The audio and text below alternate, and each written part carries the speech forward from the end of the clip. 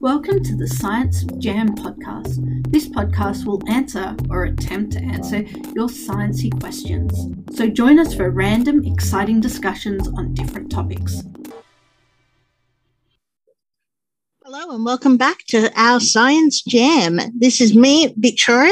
I am a science teacher, have been for many, many years, and I'm joined by my good friend, Brett. Can you introduce yourself, Brett? Yes, well, funnily enough, I'm also a science teacher. This podcast has come about from us sitting around and talking about science and annoying everyone else in this faculty. So we decided to annoy everyone, a much, much larger audience. So we're going to do this today. We're going to answer a student question today. The question is, when are we going to live not on Earth? Ooh, good question. Good question. I suppose the first place to start there is, how far off of the planet would we have to go to count as not living on Earth anymore? Well, I think if you would live in the sky somewhere, and we're kind of doing that already, the International Space Station has had humans living on it for somewhere about the last 10 years. I don't have those numbers in front of me, but it's a decent length of time. And they're going to keep doing that for the foreseeable future. Hopefully, we don't get any more holes in the space station and lose oxygen and have to get off. But for the foreseeable future, we're going to have still more people not living on Earth. Don't think that's quite what they were talking about, though. Yeah, I have a feeling the idea of a handful of people, because there would be a couple of hundred people who've been able to live on the ISS at this stage over the last 20-odd years. I have a feeling they probably mean something more like, when would it be possible for anyone to live in off of the planet Earth? Where do you think would be the first place that people would live that's outside of the International Space Station in our solar system? Well, I reckon the second shiniest thing in the sky after the sun, the moon, that's going to be the first place that we're really going to set up a physical base. And there are plans in place for humans to set up a base on the moon. Ooh, that would be cool. Why would we go to the moon, though? I mean, there are so many cool places in the solar system. Why would we start with the moon? Well, there's a lot of things we don't know about not living on Earth. We need to have people living in an environment where there isn't a lot of atmosphere and there's a lot of radiation not on Earth. Anywhere other than Earth is generally not protected by our magnetosphere. So there's lots of dangerous solar winds, all that sort of stuff, which can cause us a lot of problems. So we need to come up with a lot of technology to allow us to live there. And the moon's pretty close, so we can get stuff there. It's still pretty expensive, but it's not so bad. And then once we're established there, it's a lot easier to launch rockets from the moon than on Earth, because the moon is a lot smaller. Why does that make it easier to launch a rocket? Less gravity. And there's this thing called escape velocity that I teach my year 12s. It takes a lot of energy to get a kilogram of stuff off the Earth. It's almost as much energy to get off the Earth as it is to get all the way to Mars. So yeah. Oh, that sounds really, really cool. What sort of things do you think we'd have to worry about to be able to live on the moon? Because, obviously you mentioned we'd have issues to do with radiation, so that'd be one. Would we have oxygen on the moon? There's lots of water on the moon, but no atmosphere. So we'd have to make our own oxygen. We'd have to make our own energy, which solar panels would probably still work fine there, but we still have to test it. Yeah. It's very, very cold and very, very hot, depending on where you are. If you're in the sun, it's blindingly hot. If you're in the shade, it's freezing. So, and there's periods where it's very long periods where it's sunny and long periods where it's cold. So there's lots and lots of technology that we'd have to come up with just to live there. What I imagine we're going to do is we're going to send big 3D printers up there and use the resources up there to make things. So that's going to be what we want to do. We want to use as much stuff from the moon to make the bases we can, because it's very expensive. That makes a lot of sense, actually. And when you think about it, making the stuff on the moon rather than having to try and move everything from the moon, after what you were telling us just then about the whole escape velocity and how much energy that would take, that would make a lot of sense. Do you reckon that we would be in a position to do that? I mean, 3D printers are pretty accessible technology these days. It's not like that's going to be something that only top secret, NASA missions would have access to, would it? So that sounds like it'd be pretty doable. Oh, absolutely. It's just money, really. You've just got to develop the technology and figure out all the problems, because there's always problems, and we need to be not on Earth to test those things out. So a moon's really a good place to go. And there is discussions, and there's designs and those sort of things going in place with governments to make that happen and to put people back on the moon. So that's number one. We've got to put people back on the moon for the short term before we can put them back on the moon for the long term. And so, I wonder, is there a particular reason why we haven't had a lot of people being up in space for long periods of time so far? Because if we're going to move to the moon, we'd need to be up in space for a long time. It's expensive. Is that the only reason? Well, lots of it does come down to money. There's only a certain amount of money to go round, and scientists would have loved to kept on going to the moon and build moon bases back in the 60s and 70s and beyond. But it was really expensive to maintain that.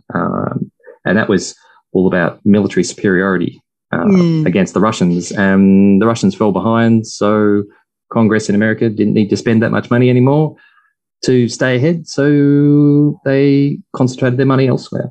Oh, so you mean if NASA hadn't managed to defeat the USSR in the space race, so that they just sort of gave up and said, well, we've won now, we don't need to do it anymore, maybe we could have been living on the moon today.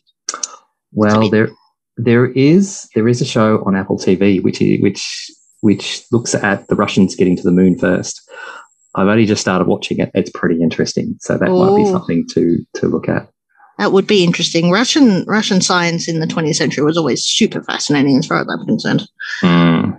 So do you reckon that we'll end up living in somewhere in space, the moon or another planet or something, wherever? Do you reckon we'll do that within the next 50 years? What's the likelihood, do you think? That's a very good question. I was reading. Yeah, you're very. I was reading a really interesting article on a possible oil shock coming. If society cruises along and doesn't have any major issues, absolutely. There are lots of scenarios where we might have a bit of a hiccup with our energy supplies. So we might stop looking outwards so much and start looking inward, trying to solve an energy crisis in the next 10, 20 years. So that could be the speed bump. If there's no major speed bumps in terms of society and economies and that sort of jazz, yeah. But there's got to be a reason. There's got to be an economic reason for us to go to Mars. It's not just it'll be cool. There's got to be resources there. Whenever humans have crossed the seas, they've crossed the seas for spices or for resources, some sort of economic advantage. So that's the reason that we're going to spread out into the stars is to grow the economy for resources. So that's going to be the thing. If there's money to be made, absolutely. If there's not money to be made, nah. Yeah, that is a big question, I will admit, that comes up in regards to that, because from memory, wasn't it just a year or two ago now that a Japanese company managed to go up and prove that they could land on an asteroid because they were trying to prove the viability of asteroid mining as a source for resources. And they were able to successfully land on the asteroid and launch off of the asteroid as well. So they're like, yeah, we could totally do this. But I don't like the thought of that, though. That raises so many ethical issues for me based on, my background being not just in science, but also with history and things like that. Makes me feel really uncomfortable about, but who would be owning these resources if they haven't been able to how we put it, sustainably manage resources here on Earth? Do we trust those same organizations to be the ones responsible for mining another planet and extracting resources to bring back to us. It makes me a little uncomfortable, I must say. And then we get to fascinating. I'm going to talk about another TV show called The Expanse, where you've got. Have you seen that? Oh, you've got to watch that. It's really, really good sci-fi. They get a lot of the science right, but you've got belters living out in the asteroid belt, and they're mining. They're working and living out there. They've colonized and they're terraforming Mars, and then there's back on Earth. So you've essentially got 3 separate civilizations, and exciting things happen.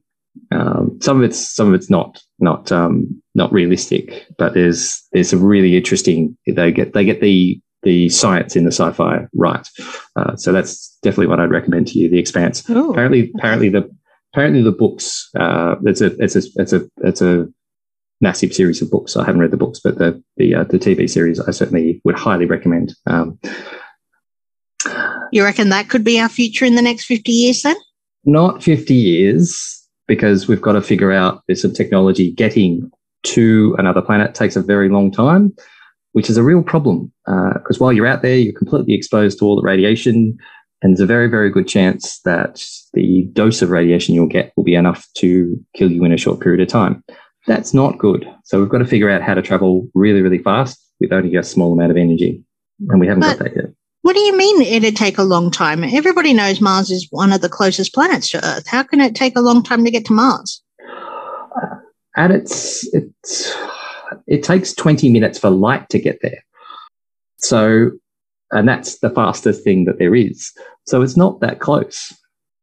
Now you make me wonder, how long would it take for us to travel to Mars? Months.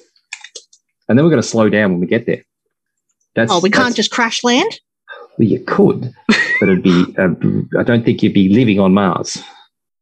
Oh, wow. I see exactly what you mean. I just checked it then, and they reckon that it would take around 7 months to get to Mars, provided we were going at the time when we're closest, because, of course, because Earth has its own revolution around the sun and they have their own orbits, there are times where Mars and Earth are closer together than other parts in the cycle.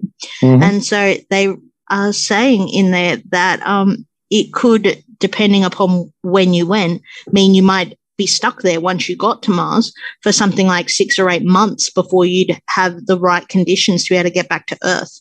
I'm doing a lot of sci-fi today, as in The Martian. Yes, as in The Martian. I think you just wanted to recommend things for people to watch on Netflix and Prime and Stan and all of that sort of stuff. I do like my sci-fi. Maybe you're just giving us a glimpse into what you've been doing during lockdown. Very little, strangely enough. I haven't been watching much at all. So now that you're able to, that lockdown's starting to relax and you're able to go outside, that's when you've gone back to watching sci-fi. Funnily enough, halfway through watching a season of Foundation. You'll like that one too. What's Foundation? Foundation, sci-fi again. I'm just trying to think how to describe. It's a really dense, heavy sci-fi. There's lots and lots of levels to it, but I think you'd really enjoy that. Plus, there's another one, Apple TV, Invasion. It's alien invasion from the perspective of 5 different people, which is quite good. That would be interesting. Yeah, that reminds me, we should have to answer next time, I reckon, the question, do we think aliens are real? Oh, that's a good one. I think that might be a good place to finish. I agree. We're starting to ramble, think about next lesson already, like next episode already. Oh, lesson. Don't do that. Yeah, I know. I don't know, going back to school just reminded me of the word lesson for some reason. All good. Well, I think we picked our topic for next week. Yeah, I agree. We'll have to just have a think to ourselves about whether or not we think aliens are real. Oh, I've got some good ones for that one already. Oh, and all of our listeners, of course, you could always chime in, in the comment section for our podcast, on our different platforms with whether or not you believe aliens are real beforehand, so we can work out whose side are you going to be on. Are you going to be on Brett's side or are you going to be on mine? And it's you can send that as well to science.jam.podcast@gmail.com. Yes, that would be excellent. Then we'd be able to find out how many people think there are aliens. Is there life out there? And maybe you'll even find some new sci-fi recommendations for us. Awesome. Look forward to it. See you guys next week. Yes, see you next week.